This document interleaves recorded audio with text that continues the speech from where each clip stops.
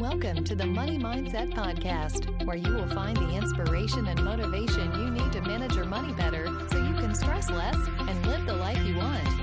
It's Ashley with Budgets Made Easy and the Money Mindset Podcast. Today I have a very special guest. He is the founder of Total Life Freedom Community. Vincent and his wife paid off $144,000, which does include their mortgage, in just 3.5 years. They were able to take their low-income jobs, start their own businesses while they paid off their debt so that they could do it even faster. And now they have total life freedom. They're able to homeschool their 3 boys and travel, and they have the option to do what they want in life. And so if you are ready to also get started on that debt payoff journey, you can get your free debt starter kit at budgetsmadeeasy.com/debt so that you can get started and begin that journey of just options in life. Whatever it is that you want to do, you can have that freedom to make those choices, just like Vincent and I, and you can get started today. So go to budgetsmadeeasy.com/debt. And thank you, Vincent, for coming on the show today. Thank you so much for being here with us today, Vincent. I can't wait to hear your story to debt freedom, paying off debt. And, it sounds like you have a amazing and adventurous life, traveling all over, and the freedom that being debt-free gives to you. So thank you for being with us today. Thanks for having me. This is a pleasure to be here. I'm really excited to share your journey because, we were talking before the podcast about how you homeschool and you're able to kind of travel and do what you want. Now you've moved because of, all this stuff going on in the world and wanting to have a little bit more freedom and nicer weather, of course. So Yes. Can you give us just kind of a little bit of background about yourself and kind of how you started this journey to paying off debt? Yeah, happy to. Well, the funny thing is, it's not something I've really paid attention to. I didn't realize I was paying attention to it. These things are shaped to us from a young age. So we try to really model this to our kids as well. But I grew up in a household that was I grew up in New York and normal middle class upbringing. We grew up in a higher end area, even though we had no money. So it was kind of a weird thing. My parents moved there to give a better school district, but I got to be around all the kids that had, Jaguars and Mercedes-Benz that their parents gave them just because they graduated or just because they passed their road test. And I'm driving my parents' Pinto feeling like a complete loser, but even though we're in like this nice area. So I had to really pay attention to money, and I worked. So my dad, I remember from 10 years old, I'll never forget the moment. Me and my brother were watching TV and there was a car ad on TV, and we're like oohing and ahhing over the car ad. It's like, oh yeah. And my dad got up. This is back when you actually get up to turn the television off. There was, I don't even know if we had a remote. And he got up, he turned the television off right in front of us. And he said, all right, I'm telling you right now, we are not buying you a car. So I'm 10 years old. I didn't even think about buying a car. But my brother was probably 12. I might have been 11. He might have been 13. So he was thinking about it. And it's like, we're not buying you a car. We are not paying your insurance. And I'm like, what's insurance? So he starts sitting down and explaining this to us. Just wanting you to know, if you want to buy a car, when you're ready, you're going to have to work, earn the money, save it, and then buy it. Changed the way I thought, right? Because I just thought, I get allowance. And then we've never been a fan of allowance, because what are you allowing? You're allowing somebody to give you money without working for it. That never jived with my parents, didn't jive with us. So we did the same thing with our kids. We're like, we're not giving you money. We'll pay for your food and your clothes, but if you want stuff, you're going to earn it. So from 13 to 11, 12, 13 years old, I was delivering newspapers. I was working in little stores. Back then, you can get away with it more. Now there's a lot more child laws, right? Yeah. So, thanks to my parents, developed a work ethic very early on. But when I was 16 years old or 15, my brother was moving out. We were both not the best students in the world. We didn't really care about school. So he graduated and he got out. He went to New Mexico to hang out with friends for 6 months. But when that happened, my dad's business collapsed. I mean, literally he was a draftsman. So he's in the construction world. And overnight, his partner went into the accounts and emptied out all the money. Oh my goodness. So literally you go to sleep one night as a normal kid, right? And you wake up the next day and literally you're broke. Like, because all the money's gone, and very quickly, all of the jobs that they had going on started shutting down because they couldn't do the jobs. There was no money to hire anybody. There was no money to get the equipment out of there. They were dealing with hazmat stuff. So we had the county and the state calling him like, you got to get the stuff out of here. It costs money to get that stuff out. There was no money. Wow. So we went, my dad went into complete depression. Like, I remember walking downstairs to school morning after morning and him just laying on the couch, just face down, not knowing what to do. Yeah. And, at my age, I'm kind of like, that stinks, but I'm still so self-involved that I don't realize what's really going on. Right. Until, and I'm working. So my dad had taught me to work. So I'm going to work every day after school. And one day he comes up to me and I come down the stairs and he asked me, and I get choked up thinking about it. He goes, can I borrow $700? I need $700 to pay a bill. Now I'm saving money. And as a 16-year-old, to lend your dad $700 when he's raised you your entire life, and to see him like that, like, it really had an effect on me in terms of what money can do to your family, even when you don't do anything wrong. Mm-hmm. So I was raised kind of like the way I thought was, I don't want to be in debt. I don't want a car payment. I don't want any type of credit card. So I didn't have credit cards for years because my brother was on the other hand. He didn't mind it at all because he didn't see what happened. Mm-hmm. So we both grew up in the same household. So I went all those years without having any type of debt. But then I went to college. I went to college later. I went throughout my early 20s, but I dropped out a bunch. Like I said, not a good student until I found photography. And then I went all in. And that became my career for over 20 years. Go to school, and now I'm around everybody else. I become normal again. I go and I get some college debt, and then I meet my amazing wife, Elizabeth, at school. We get this job together at a newspaper, and we become normal. We become American. We buy a house. So now we have a mortgage.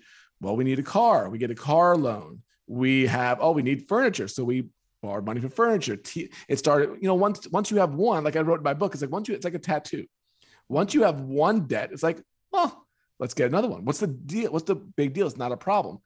All of a sudden, we are sitting here. I'm making $32,000 a year at this newspaper. My wife's making 30, and we want to start a family. And it's all fine and good until that moment. The debt piles up. You don't really feel it. And I'm like, wait a second.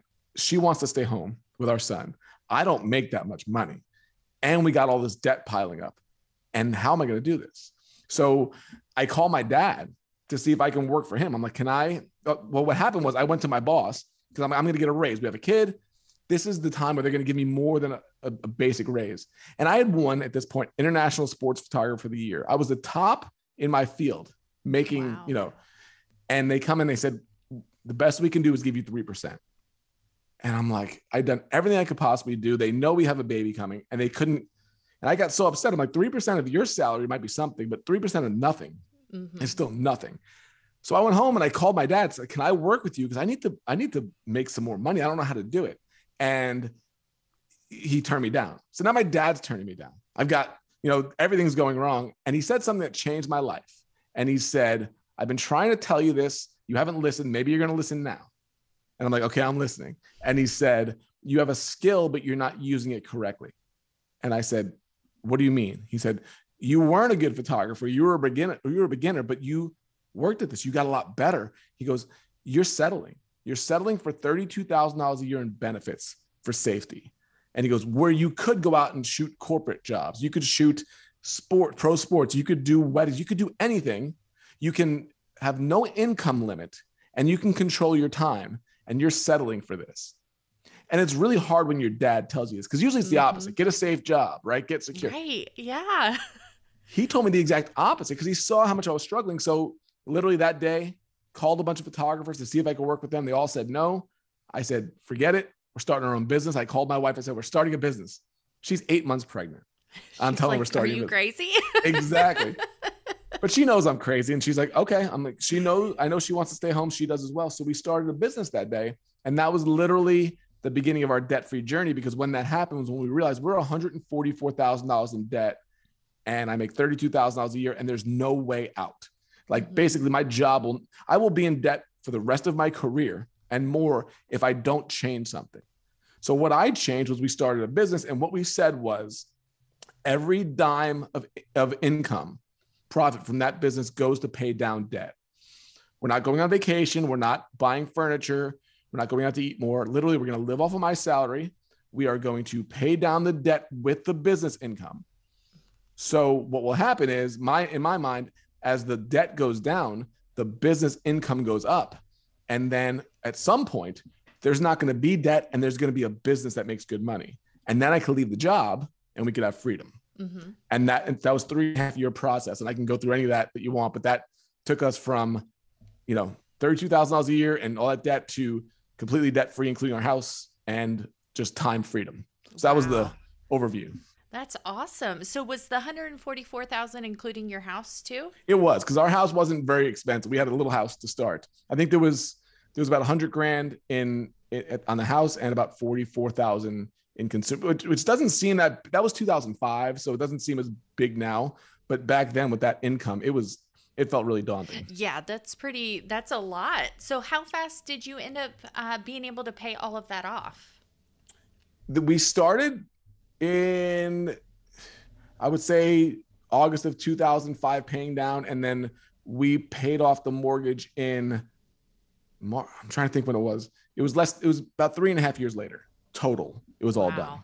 That's amazing. So it sounds like your business did pretty well. Did it take you a while to start making a profit, or were you doing pretty well pretty quickly? The first year was tough. Mm-hmm. And this is what I talk to people about. The first year in business is always the toughest. You don't know anything. Mm-hmm. Yeah. You make all the mistakes. You learn the tax laws. You learn the contract laws. You will make your biggest mistake during that year. And a lot of people quit because it was too hard. I couldn't do it. I'm not fit for this. Mm-hmm. And what they don't realize is you're not fit for it because you weren't taught it. Right. Almost all of us did not go to school to think like an entrepreneur. We went to school to think like an employee. So when you have 12 years of that plus college, and then you go out and then you work for somebody for a while, to start a business it's a foreign language. It's so different, that yin and the yang to having a job. Mm-hmm. So to quit, right? So to quit after a year, most people have not given themselves the time to do it. Because the way I say it, if you're employable at $100,000 at a job, you are worth to them $300,000 or $400,000, because they wouldn't pay you $100,000 if you're only worth $100,000. Right. And if you can understand money, so yes, they're not here just for charity. So if you're valuable for that, you are valuable on the open market. And even if you do business at half, what you could do, you're still making more and getting more time to do what you want to do. So it was the entrepreneurial angle that made that money to get us out of debt. And that's pretty amazing that your dad had that insight as well, because he was an entrepreneur as well. So he kind of had that background where most parents would be like, no, take the safe job, where he's like encouraging you to start your own business so that you can make more money. Yeah. And I had both worlds. I had a dad like that, and I had a mom who had a steady government job. So I had a mom who always stayed in the job for 35 years for the benefits. Yeah. And I remember coming home and hearing my mom at the dinner table complaining about work every night. And literally my dad, 5 out of 7 nights, would say, quit the damn job, just quit all the time. But she couldn't. She was such an employee mindset that, what am I going to, she didn't have any ideas to do anything otherwise. So might as well stick with this. My dad had 9 different businesses, throughout time. He always was trying something new. I was so much more attracted to that side of it, even with all the downsides that he experienced, right? Having his business collapse and still encouraging me to go in that direction, and me wanting to do that. That's a testament to him. Absolutely. That's amazing. So what are you doing with your kids to kind of teach them about finances? I know you said that you don't do allowance, and maybe encourage them as well to start a business, because, as you know, when you have a business, your income is really potential is limitless, as opposed to as an employee where, you've got your yearly salary and things like that. So what are you doing to kind of encourage your children as well? Yeah, it's a big part of what we do. This is school. People go, what does homeschool look like? Like, life is homeschool, right? Mm-hmm. I think people think it's in front of a desk at home. Like, that is not the case. It's all life experiences. So in the beginning, Andrew's 16 now. When he was 8 or 9, it was, what's something you can do? What's something you can do? It doesn't have to be your passion, but what's something you can do to earn money? And first idea we came up with was, we could paint flags on pallets like that you get at Home Depot, because they give them away for free. so they were doing those, and we still have the pictures of them. They were making like $25, $40 a pallet. It took time and a lot of energy, but they literally got to do it. And then we delivered it and they saw the response. We have friends that still have the pallets in front of their house now. And they go, we did that. Right. So there was that, there was shoveling snow. Then eventually it was, mowing lawns, anything to get you going, get movement, start thinking, start saving money, start investing.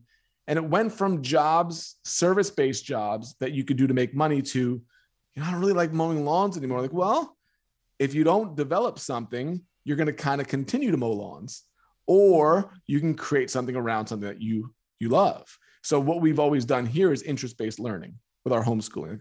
Instead of just going by a curriculum, what are you interested in?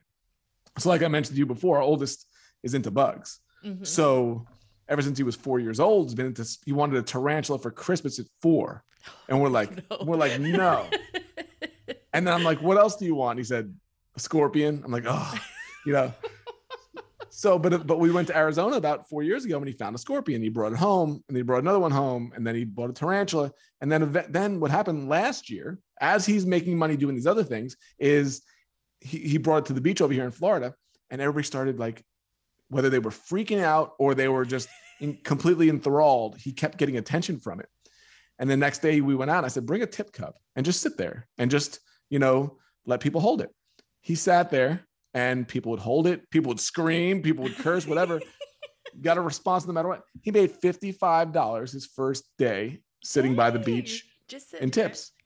So then his brother Nolan started doing balloon animals. And we're like, well, this is kind of cool. Like, you guys could do this together. You do bugs, you do balloons. We could do birthday parties, like bugs and balloons birthday parties. You can get, so they started doing that. Now they get, he just got a gig for $225 for a birthday party. That's pretty much going right. And we started going to this place called John's Pass here in Florida during spring break last year. I was like, I swear, actually, I was like a drug dealer. He was making so much money that I'm like going between cars at nighttime with the lights shining, and I'm counting the money without anybody seeing me and putting it in my pocket. Yeah. Nolan's making the money from the balloons. Andrew's making the money from the bugs. And I've got one pocket for Nolan, one pocket for Andrew. I'm jamming the money in here. And I'm trying to keep, for 2 weeks straight, they made between $200 and $250 each cash just in tips. That's awesome. We had a backpack full of cash. It's like we robbed a bank when we left Florida. And so, but they get to experience it. They get to interact with adults. And one guy came up to him and gave him $20. He didn't even want to hold the bugs. He said, this is just cool that you're doing this. I love seeing kids working. And he said to him, he goes, if you keep doing this, you don't have to, it'll pay for college. And we kind of looked at each other because we're not so keen on college the way it is these days. And he waited, and then he said, if you keep doing this, you won't have to go to college. And we're like, that's exactly right. That's right. That's what we're thinking. So those are some of the things that we do here. It's a conversation we have a lot. That's pretty amazing. So what do you think about, or did you do anything besides starting your business to help you along the journey? Like, did you because not everybody's going to want to start a business. Were you able to, or did you, maybe cut expenses or change the way you managed your spending plan or your budget? Did you do anything like that, or was it primarily the business income? Oh yeah, we got really, what's the word? Really tuned into what the budget was. Mm-hmm. Really tuned into it to the point where it bit me in the butt, because I was not as much anymore, but I was a huge football fan. Mm-hmm. Pittsburgh Steelers. That's my whole life. And so we're on this crazy, cutting everything for a little while. So we get this done. And 2006, so we're right in the middle of it. We're starting to pay it down. Elizabeth wants to get her hair done. I'm like, can't you wait a little bit? Like, I'm being as cheap as possible. And then the Steelers make this unexpected run towards the Super Bowl. And my dream since I was 7 years old was to see the Steelers in the Super Bowl. And it's in Detroit that year. And we live in Indiana at that point. And I'm like, starting to look at Super Bowl tickets. And I think at that point it was like $1,600 or whatever a ticket. And of course I go into justification mode. I go, and she's like, no. They may never go to the Super Bowl again in your lifetime. That's right. I'm like, I'll find a way to make the money. I could be persuasive when I want it. And I'll usually win. right? She'll get so annoyed with me. All right, whatever. Yeah, But this time, just leave me alone. yeah. And she did that, but she gave me that look. And I was like, what was that look? And she kind of just said, you can do this if you want. And I support you. And I know you've always wanted this, but I just don't think it's fair that I've had to cut everything and I can't do all these things. And I've gone along with it. But you're going to be able to go to the Super Bowl because when something you really want, it'll happen. And I was like, ugh. I'm like, you're right. I was like, you're right. So I said, okay. So I didn't go. And I remember watching it on TV and we had a bar downstairs in the basement and she came downstairs and I'm watching the post-game show and I'm not even excited. I'm like, I should be there. So I watched my team win the Super Bowl. So the crazy thing is, so we cut all that stuff, but 3 years later, they go back again. They're in the playoffs and they're on their way. They could go to the Super Bowl. She comes down. I'm at the same bar and I'm at StubHub looking at tickets. And she's like, what are you doing? And I'm like, just looking at tickets, just looking. And she goes, how much are they? I think they were like $2,000. And she said, just buy it. I said, what are you talking about? Just buy it. She goes, just buy it. She said, last time you didn't get to go. We've gotten ourselves out of debt. We've got the money. You've always wanted this. And she goes, and I don't want to hear you talk about this for 3 weeks. Just buy the ticket. And I bought the ticket and I went to the game and it was like one of the best Super Bowls ever. It was when the Steelers won like on a last second touchdown in Tampa here. And I flew out here. So by delaying gratification, I didn't get what I wanted at first, but it turned out to be the best thing for me. So to your question, there was a lot of cutting, a lot of budgeting, a lot of sacrifice for a couple of years to get there. Yeah. So it's, temporary. So was your wife always on board with the plan then, or did you, or were both of you on board with the plan, or? No, I was. I drove the train. I was the annoying one. Yeah. I was. There's always one person. It's usually just the one. Yeah. I have to kind of drag the other one along. I heard Dave Ramsey on the radio in 2003 before he was a household name. Mm-hmm. And I'm like, who is this guy? He sounds like a hillbilly, but he's making a lot of sense. It was like in some backwoods Indiana radio station on assignment. And I'm listening like every day. So I said, Elizabeth, we gotta do this. And we went to Denver and I bought the book in the airport. Total Money Makeover. She wouldn't read it. She was just typical. I don't want to hear it. We're fine. Mm-hmm. Everything's fine. I don't want to do that. And we were driving to New York to see my family one day. And I said, will you please just read this book? I think it will change our life if we do this.